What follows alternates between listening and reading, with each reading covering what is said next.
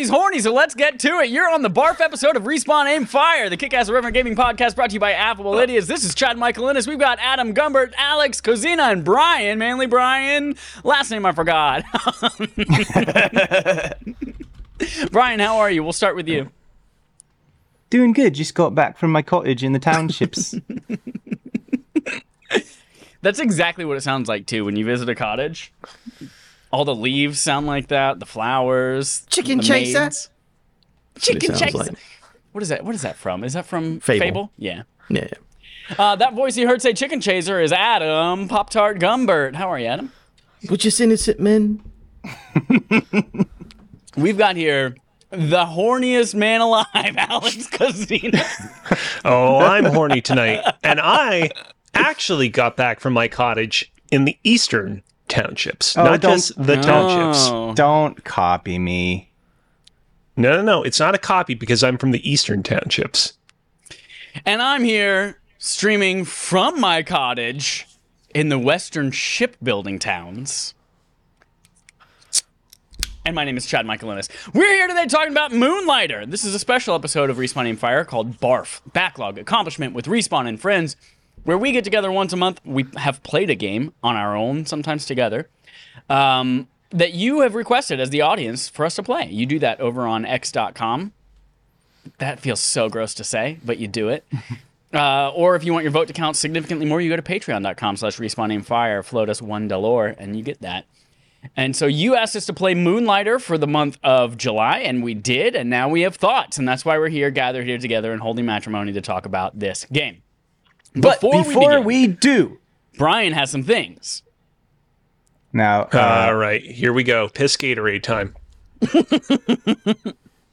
No, here's the thing. I was chastised last episode that I was on. Uh-oh. Because I bought a normal flavor of Mountain Dew. Now, I gotta kind of defend myself a little bit. I can only buy special release Mountain Dews when there's a special release. So, fortune favors us today because on August 2nd, it was National Boob Day. Okay. So I picked up this special release of Mountain Dew. Oh, man. Titty Blast. I can't believe my eyes. I can't believe that they would actually... You know what? You know what's unbelievable about that? For a brief second, I was like, wait a minute, where's the French side of this thing's name? And I'm like, oh yeah, that's right. I live in Quebec where everything's weird and everything has to be in English and French. Mountain Dew Titty Blast. I love, too, that it looks like carbonated skim milk. Yeah, what's that flavor profile over there? It's like warm breast milk. Oh, warm. wonderful. No matter how much you chill it. Chode red. Matt from RI in the chat says Chode red. Excellent. Very happy for that distraction. I'm glad once again that you are still out there that you are finding real life Mountain Dew flavors to feature on our show. I'm glad that we could break them here. Tastes like somebody made it. Next time you're in Quebec, or perhaps even the eastern townships within Quebec, you should see if you can find a French-Canadian version of that same varietal, because apparently, according to Google Translate, in French, it's called the Explosion de Saint. I like that. I also love that you found one with titty spelled with D's instead of T's. Like, that is, I don't know That's why, like but just extreme. Yeah, titty spelled with D's is significantly funnier to me. Mountain Dew knows their demographic. There are many titties in Moonlighter, all covered up by weird clothes. Moonlighter is an action RPG indie game, roguelite, town builder, management sim game from the Spanish indie studio Digital Sun. Surprise, it was their first game as well.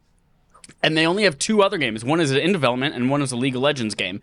So, like, this is, like, their thing. This is their shining star, the thing that they have built. Released basically everywhere back in May 29th, 2018. Switch version came a little bit later. iOS and Android were released in November 2020, but then they were delisted. Netflix came in and said, let's re-release these under me instead. So now you have to be a Netflix subscriber to access those mobile versions. There was a DLC expansion. The game came out with pretty mixed reviews, which I was surprised to find. It was 74 on Metacritic for the PC version. And but it was still nominated for fan favorite indie game and fan favorite role playing game at the Gamers' Choice Awards and most fulfilling community funded game at South by Southwest Gaming Awards. That's like all the information I could find on this game. In fact, I even had like the Wikipedia page didn't even feature any of the scores from Metacritic. I had to go to Metacritic to find it. So if any of you have any other background information about this game, now is your chance. Background, no. I do know that the studio's follow-up game, Mage Seeker: League of Legends Story, apparently is also very popular. So I just think that they're an up-and-coming indie studio, so pay attention to them. As far as this first game, there's not very much. Besides what you play, I couldn't find nothing about nothing. They're the one that's in development right now actually is all about you, Adam. It's an RTS tower defense thing. That's also the name of it. All About You, Adam. All about you, Adam. Spelled with a T-O-M, though. Yeah. So we're going to go around here in a little bit and talk about our experiences with the game. Alex has told me if we don't start with him, he's going to bust. So we're going to go to Alex. You can see it. If you just More look like at I will it, bust. He looks like Horniest member of the cast right now. All right. Ladies and gentlemen, fair audience members of the Respawning Fire community, let me tell you a story.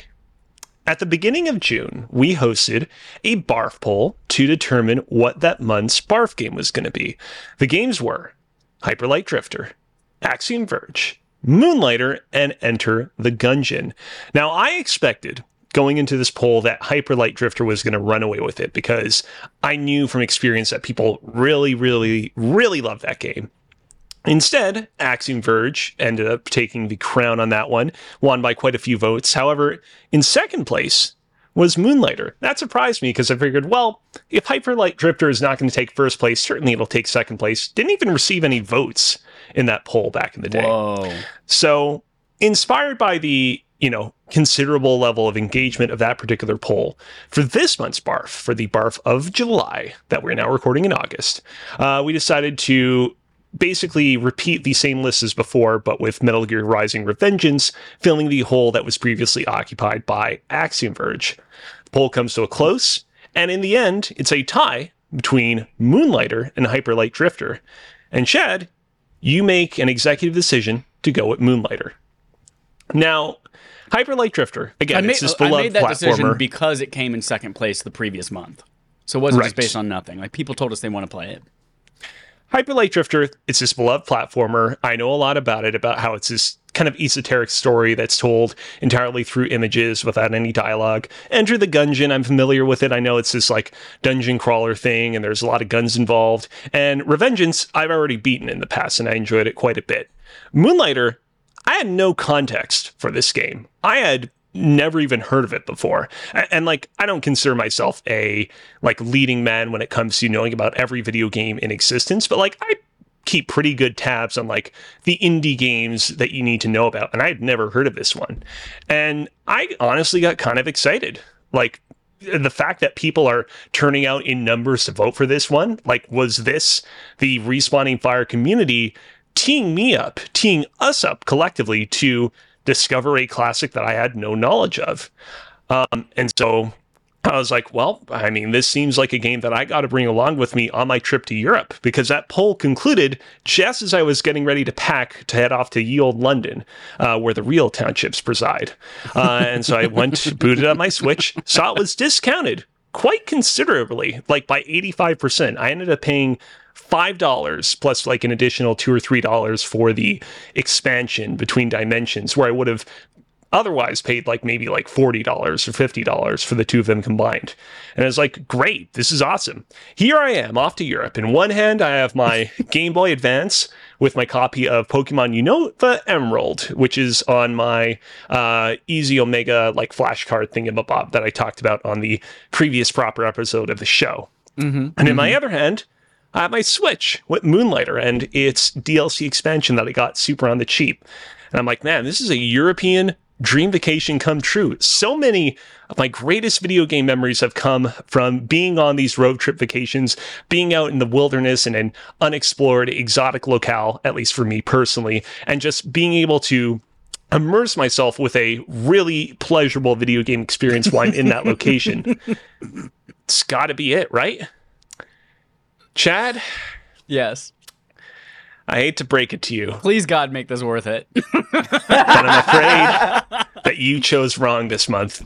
This game was a capital D disappointment, and not the fun kind of D. This game, like, I will save my overall thoughts on every single iota of this disappointing game for the kind of proper discussion that we'll get into once everyone shares their thoughts on it. But this game is a collection of pieces of so many games that we love, but not done nearly as well as any of them. It has the feel and layout and kind of general aesthetic of Zelda-like dungeons, but it's just not as good as Zelda. It has, the procedural generation elements that we like of games like Hades, but just not as fresh or as interesting as Hades. And it has all the city and social building simulation aspects of games like Cult of the Lamb, to point to like a recent example, but just not as engaging as that stuff either. This game, for me, is a reminder that it's one thing to copy the greats, and it is another thing to do so really well. Wow. Brian, what you got? Similar. I loved this game until I stopped loving the game. Now I don't love the game. Whoa. Right off the bat, surprised there was no character customization. That was odd. No, Will is very specific. Yeah. It's important. Originally, the game felt a bit like Stardew Valley, and then as soon as I realized, because I went in blind as well, once I realized my shop could be populated with sellable items that I retrieved from the dungeon, that got me excited. That's a fantastic concept at first. I quickly realized that mostly this game is about getting some money, upgrading your stuff, going back in there, getting more money, upgrading your stuff. There's not much in the way of gaming skills to, in real life gaming skills to level up. So it's like, are you having a hard time? Buy better shit. Good to go. And so that just kind of got a little tedious after the fourth dungeon. I was like, I'm doing this again, and I still got another dungeon to go, and then another dungeon, which turned out to be the boss. But it's too repetitive, I think, in my opinion. All if right, you want to Adam. break, Oh, sorry. I'll just say this. If you want to break when you're playing Stardew Valley because you've been dungeoning too much, you go chat with people or marry somebody. There's so much variety. You can change it up. Adam, what you got? Oh, I liked it. It's like spitting on a dry dick. Get that thing nice and away and good to go. No, I kind of agree with Brian more than I do Alex. I like the game, but it does have a very, like, the shop stuff is really cool. That was my favorite part. It's like, figure out what the premier prices for this thing is, upgrade your stuff and all that. But once you get a couple dungeon in, it is absolutely clear that, the only way to, like, really clear a dungeon is to upgrade everything to the current level and then run through the dungeon. But you're basically ended up doing the same thing. So by the time I got the desert one, I was like, okay, I've gotten enough out of this. I loved it before that. The first two dungeons, I'm like, cool, this is awesome. Build my stuff up, buy this, do that. And then I was like, oh no, this is going to be the same thing for two more dungeons. So I got to that desert boss, played against him, was like, oh yeah, that's right, I have to upgrade my stuff or I literally can't fight this man. And then I was like, I think I'm good. But if the game was a little bit shorter, maybe, I don't know. The idea is cool. I really, really like the idea of build your stuff up, build a business, all that stuff. I just think the execution wasn't perfect on it, but I don't think it's like the worst thing ever. Like it dried me out and now I'm in pain like Alex was. I was like, it was fun. And I'm good to never play it again, but it wasn't like sticking my toe in the sandbox. The problem is, and Chad, I know you want to get to your own thoughts. The problem was, and I talked about this on the previous proper episode of Respawning Fire that we did, went into Europe with both my Switch with this game loaded up and the Pokemon game. And I forgot, oh yeah, I can't just use your average Game Boy Advance adapter on the wall sockets here because like they run on a different voltage of electricity. And so I spent most of that trip trying to find that AC adapter while all I had to game with was the Switch with this game on it. And so I was kind of trapped in a way, not like literally trapped, because I had other games I could play on the Switch if I wanted to, but like I didn't have that option to like dip into Pokemon if I wanted something different. I think this is the first time in a very long time that we all feel very similarly on a game. Because I also enjoyed parts of this game, got a little burnt out on it, and then there were parts of it that I was just like, nah, this isn't doing it for me. This game is very much like a few different games, kind of like Alex pointed out. There's the roguelike part of it, which I enjoyed. I enjoyed the combat. I enjoyed exploring. I thought that was fun. It did get repetitive after a while, similar to what Brian said. But then there's the part where like you sell your shit in your store, and there's that shop management thing, like thwarting thieves that are trying to come and steal your shit while also appealing to people who are rich and they want to come in and pay a higher price for shit. And then there's also guessing what's the right price to sell this at. Like that, for me, very much became an obstacle to me playing the game I wanted to play. Especially once the goods that you get, like at the start of the second dungeon, start like becoming more valuable. And when you're used to like selling shit for like 20 to 30 gold, and then suddenly this one's worth like 1,900, it's like, I'm going to take a loss on a lot of things before I realize that gap is there. Bro, how much money do these townspeople have? I know, right? Where are they getting this? And there's no consistency. It's like, oh, this little like book about flowers is the same price as this precious gemstone that no one's ever seen that comes from the heart of a golem. And I was like, what? And so I actually cheated. Like, maybe my second dungeon run, I'm not going to guess prices anymore. And I looked up a price spreadsheet. It's like, these are all the perfect prices for every single item in the game. You like, cool. wouldn't.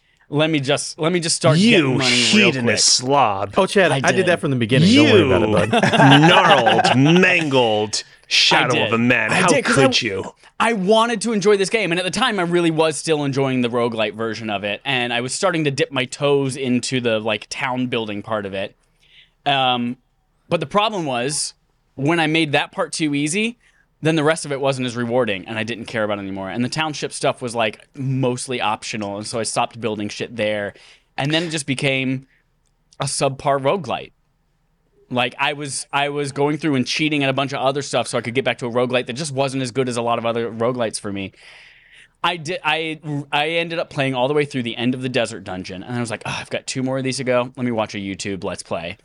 And I watched it and realized it was really only 1 dungeon and a boss. And I was like, oh, damn, well, I should have played that, but it's too late now.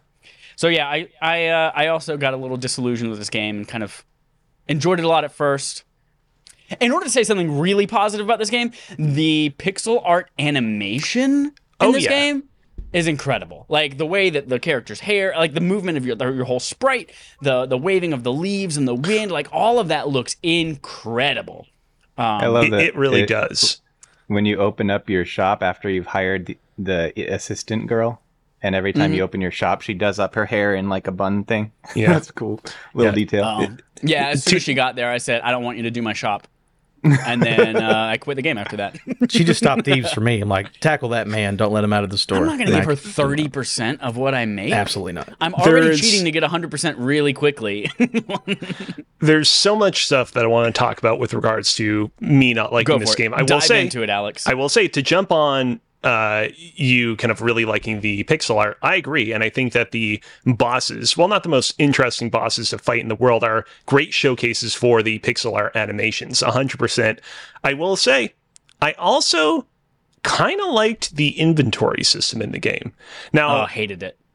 Okay, see, this is one of those things where, like, as I was like making my way through the inventory system, I'm like, I can see how some people might really hate this, but I kind of liked the kind of mini game of like, you have to figure out how to organize your inventory system so that you can bring the most stuff home, and different things have like certain curse effects. So like if another item is located diagonally to another item, it will like delete that item once you get out of the dungeon. And then other items will be immediately teleported back to your safe house at the dungeon and stuff like that. And I also like the whole thing of like all the items that you put at the topmost row of your inventory are automatically saved whenever you die. So you don't need to worry about losing particularly precious items if you're trying to make those through the dungeon above all else.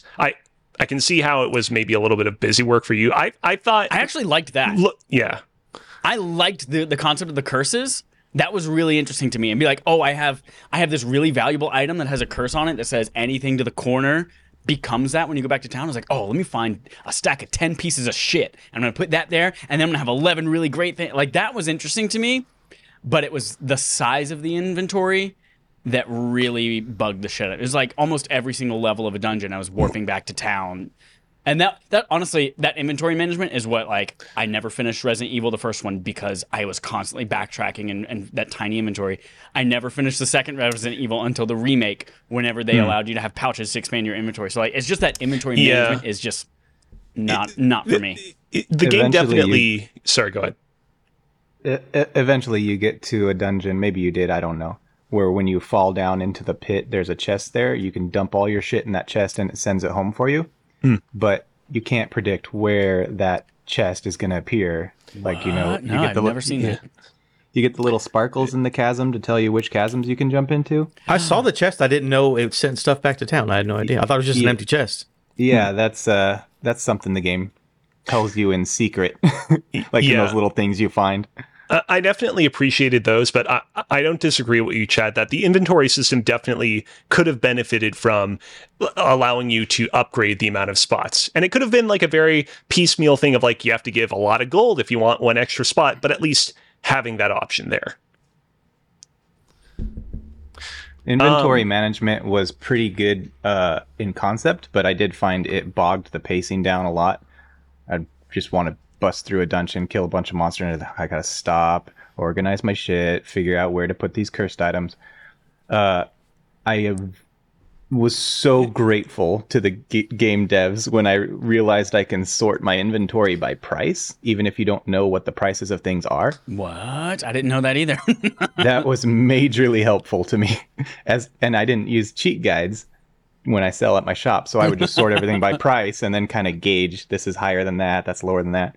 And then I also learned in your notebook, when you go to the items section, there's like price guidelines in there, and you can see this is between 2,000 and 4,000.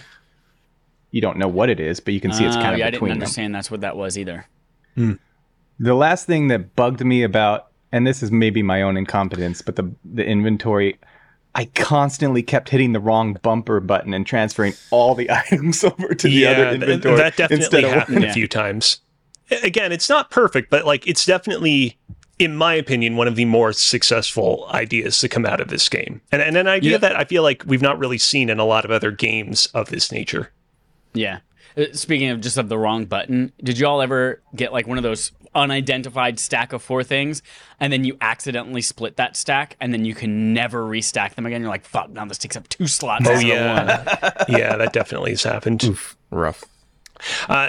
Taking a little bit more of a turn for the stuff that we didn't quite enjoy in this game, the moment in Moonlighter where I first realized, ooh, I don't think I'm going to love this game, was stepping into the dungeon for the very first time, which happens within the first few seconds of the game, swinging your sword to attack an enemy and realizing, this combat doesn't feel very precise. I don't know if it was different about you guys. That's a good question. I played it on Switch. Where did you guys play it? Switch. PS5. Or no, I played version on PS5. Yeah, I played it on PS4. I forgot. It would have been a good game on Switch, but I get the sense though that combat kind of felt the same across all consoles. Bro, though, gotta right? get that big sword. Don't get that sword and shield. That shit's sweet. Get the big boy sword that's massive. See, That's I 18 experimented feet with long. Big the was too big sword. slow. That's the slow. problem. It's hard. like it definitely. I remember being a little bit more precise with that sword, but like the recoil from using that sword is just like so great. We've all played games before, like the Soulsborne games, where like you get a big heavy sword, and it really takes a whole lot of time to execute an attack with it. But I feel like the just the kind of like reward for sticking with it is like that much greater. Here, like combat just did not feel satisfying with any particular weapon that I stuck with. So by the end of the game, I just exclusively focused on the sword and the shield and the bow and arrow, because these are like relatively quick weapons that even if I'm missing like 25% of the time, like we're still going fast enough that the amount of damage per second I'm inflicting is still like pretty decent, all things considered. I was always gloves, like the entire game. Really? Throwing Gloves. hands, huh? Yeah, because the gloves- damage on him was like it was pretty high damage, especially compared to the big sword was not anywhere near powerful enough to justify using it as slow. It wasn't for me. So yeah, Right. I was punching shit super fast. DPS was really high. I would always upgrade it too with the little crystals and shit like that, and it was use that the entire game. In the second dungeon I did a spear a little bit, but then I was just like, it's not even worth it to keep spending money on this. So yeah, gloves exclusively. It would have benefited this game a lot if they'd polished the combat, because that is the game, is the combat. And sometimes the hitboxes were a little unclear. Especially there was the blobby fist that tries to stretch out and smash you. I missed that thing so many times. And then there were kind of like, once you go to swing your sword, you're locked in that animation until you get done. Then you get to turn around or whatever. So there were so many times where I'd swing at an enemy and I'm facing the wrong direction and think, fucking hell. Shifting Just over kinda janky. to the other aspect of the game, the store. You know, when I was playing Moonlighter for the first time, I had initially a much stronger impression of the store. I was like, this is kind of fun. I kind of enjoy the process of like figuring out what everything should be priced at. Over time, though, it is one of those things where like I feel like it just very kind of quickly came repetitive. And while it did introduce more elements over time to kind of break the monotony somewhat, you had birds that would fly into the store and you had to deal with the birds. You had some customers that you needed to attend to. You had thieves that would come in and try to steal items. Like eventually, I never saw a bird in my store. Is that a real thing? it's a very It might be a late. DLC It's a very thing. late game thing. In fact, it might. You're right, Adam, that it might actually be a DLC thing. But yeah, eventually No, it it's just late game. it gets to a point where it's like this is just very repetitive. And in my case, I didn't use a guide like a man, Chad, Michael Innes. Let's not gender this. I'm just a coward. Whenever I would like put new items up for sale, I would just be like, all right, I'll just put this at like 1,000. I'll put this at like 10,000. They'll get angry because it's too high. And then I'll just lower until we get to a price we're comfortable with. And it was just kind of rinse and repeat. And I didn't feel like I was really able to fully grasp and take advantage of the whole mechanic of like items like over flooding the market or like being Yeah, that was- overvalued or undervalued. It was just That it was an really- interesting idea, but too esoteric. I didn't quite understand it.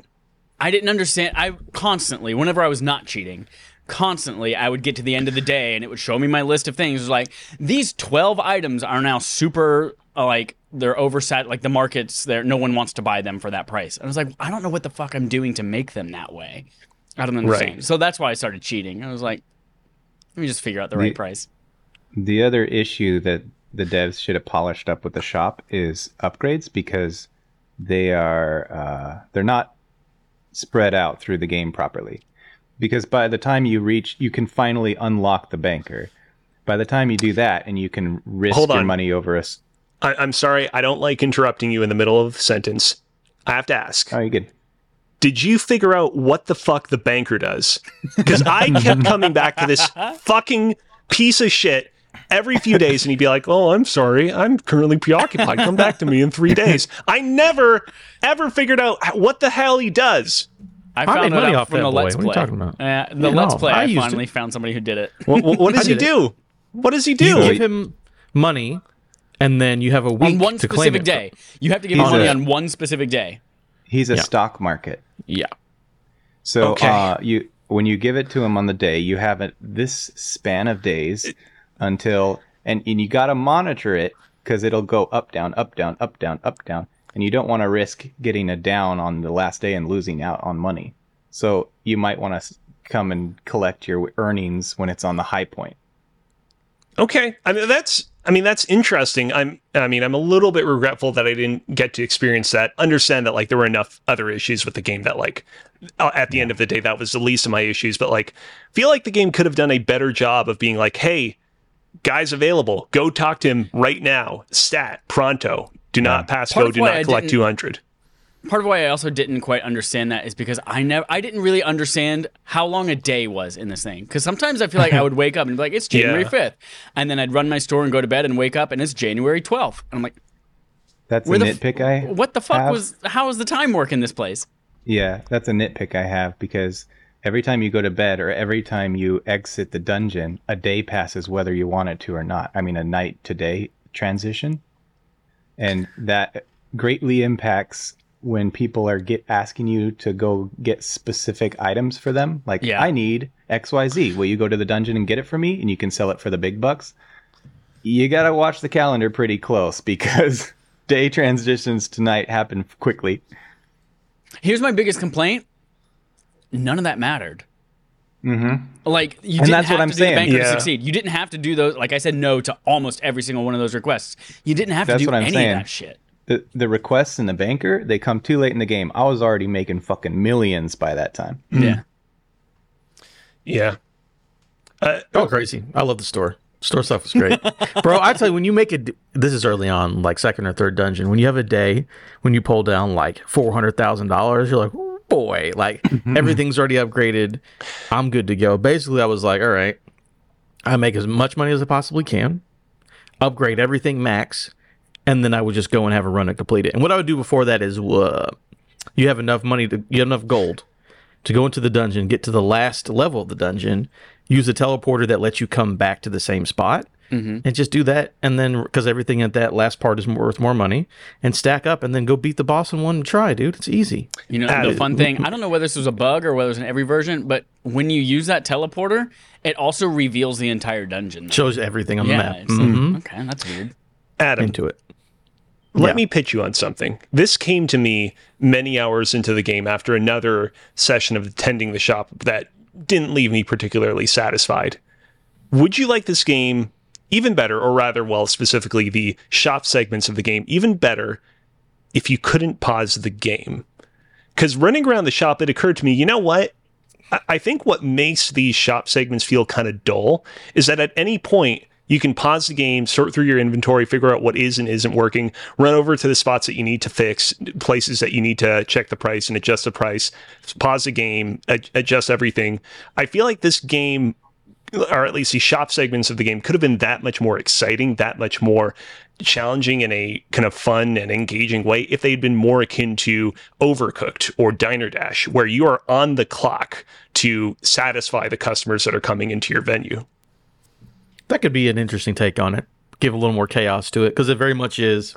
Once you know the prices, it's just like, hey, let me get all my stuff out here, rotate through my inventory as quickly as possible, and then catch. And then you just fucking sit there and like, please pick it up, pick it up, pick it up. No, you just walk by. Please, Somebody please, fucking please. pick up that item so I can move on. But I like that overcooked idea. Some chaos thrown in there. That'd be fun. Point in the game is when you start to appreciate the assistant, because you're like, oh man, I already have everything priced out. I don't want to load up all this stuff. I just want to go fight more dungeons. So you're just like, here, sell my shit. When did you all get the assistant? Because she didn't show up for me until after I beat the third dungeon. No, I think it's when you have the third Somewhere out there. upgrade for the shop. Is when she shows which I up. didn't do until Which I did early because I had so much money. literally was like, I'm gonna quit this game right now. I might as well max out my shop to get the trophy. And then she popped up, and then I quit the game. Yeah, but you can't upgrade the shop till you get through the dungeons. It won't let you. Well, So she's when you're somewhere on later the in the third game. dungeon, I think, is when you can get her. So yeah, I just bundle up a bunch of and she also is she's kind of useful if you're trying to go do fetch quests and stuff. You're just like, sell all my shit, I'm out. I'm gonna go search for more of this stuff. I didn't really I never bought the little sale box. That was worthless. Yeah, I don't want that. I'm not giving you guys a cut on it. So I guess, because I know, Cozy, I know you got here because I know what happened to your end of the game. And Brian, you mentioned as well. How was the ending of the story? How did all that wrap up for you guys? How'd you feel about it? Go ahead. You know, it's funny. Like, the ending of the game didn't redeem the rest of the game for me, but I actually thought the ending of the game was kind of like, I got to the end of it and I was like, oh, that's kind of interesting. I like the idea that these dungeons that you've been exploring are different dimensions, because it squares the kind of issue that you've been having throughout this entire game of like, why am I able to access these different areas with like vastly different technology that seem completely at odds with the technology that you have at home in the village that contains Moonlighter? Like, where are these places throughout time and space? And I like the idea that, oh, these are all just from completely different worlds. And I also really like the final reveal of all of this was made possible by these like gooey slime pirates. This is like a PBS advertisement. Yeah. This show is made possible by slime mutants.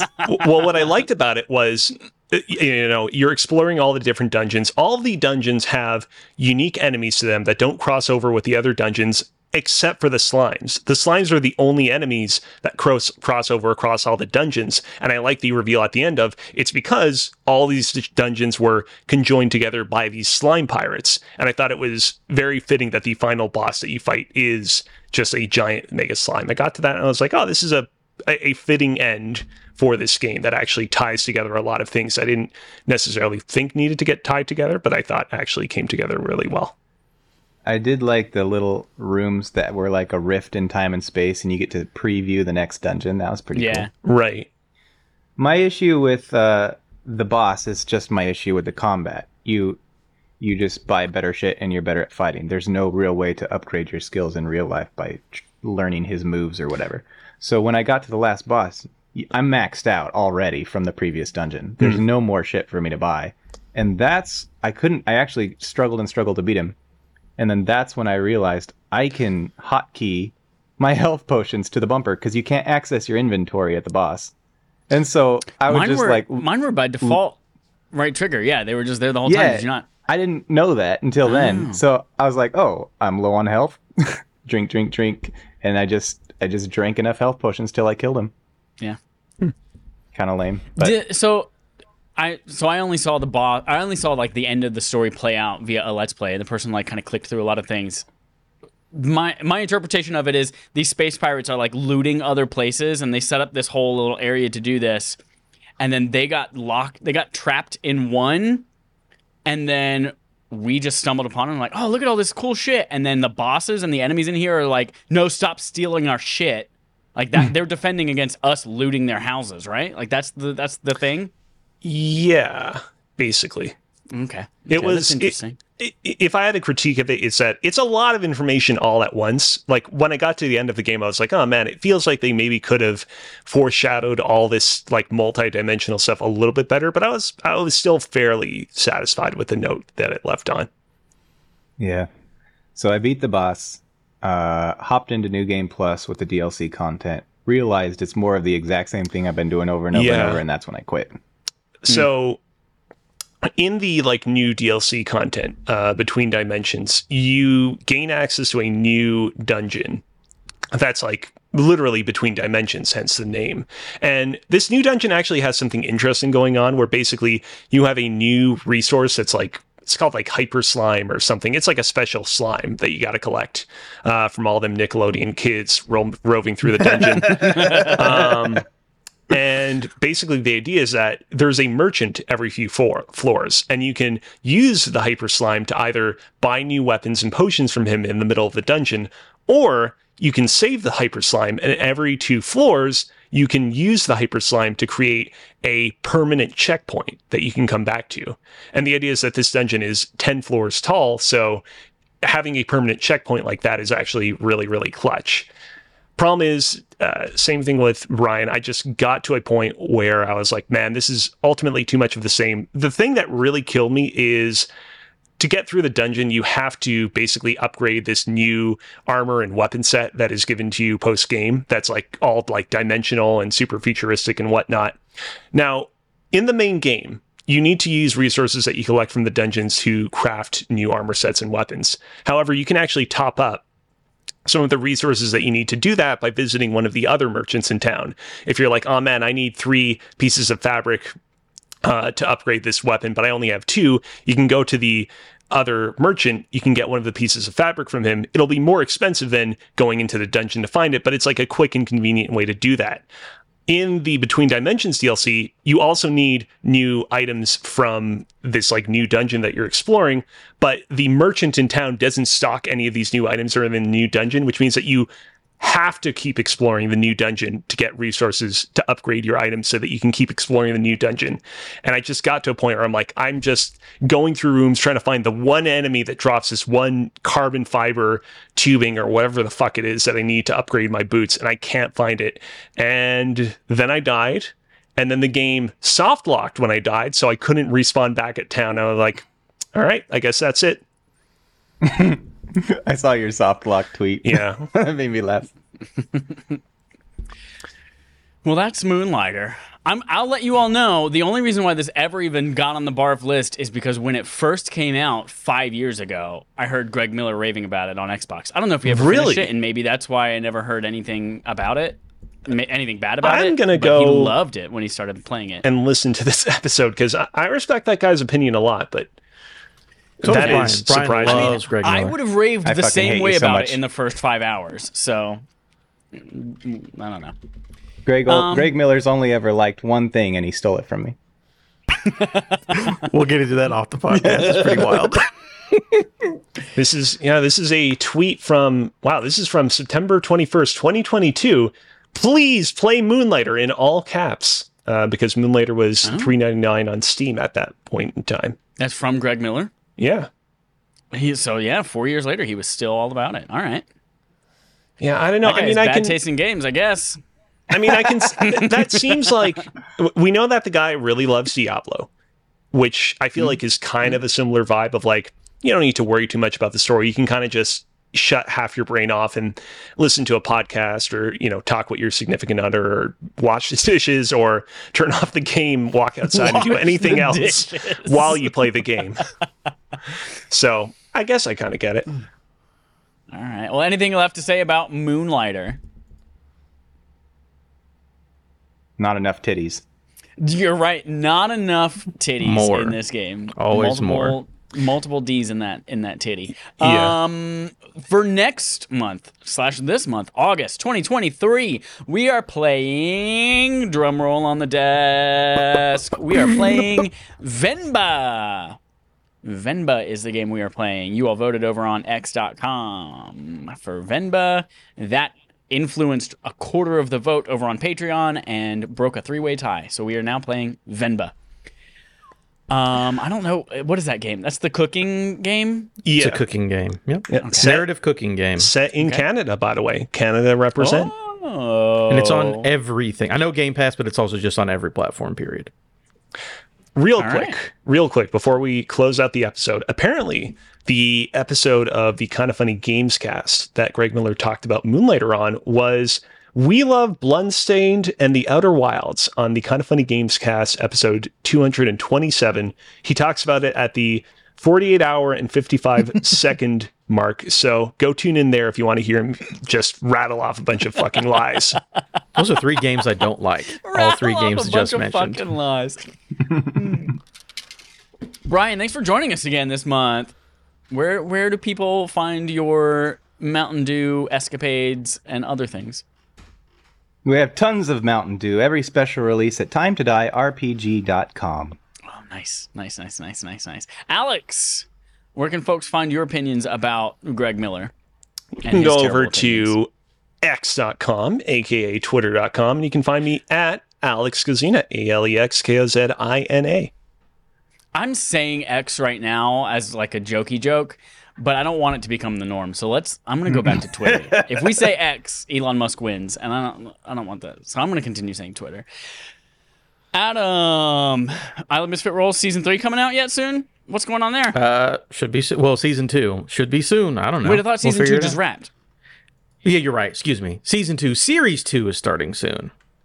A lot of S's and numbers in there. Okay. You got me. You're correct. Okay. Everyone, no one showed up at Safeway. Come find me a Safeway in San Jose.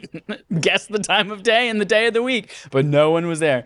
That's it for our BARF episode. If you're watching on Twitch, we'll be right back with our regular episode. See you soon, everyone. Smooches! Horny.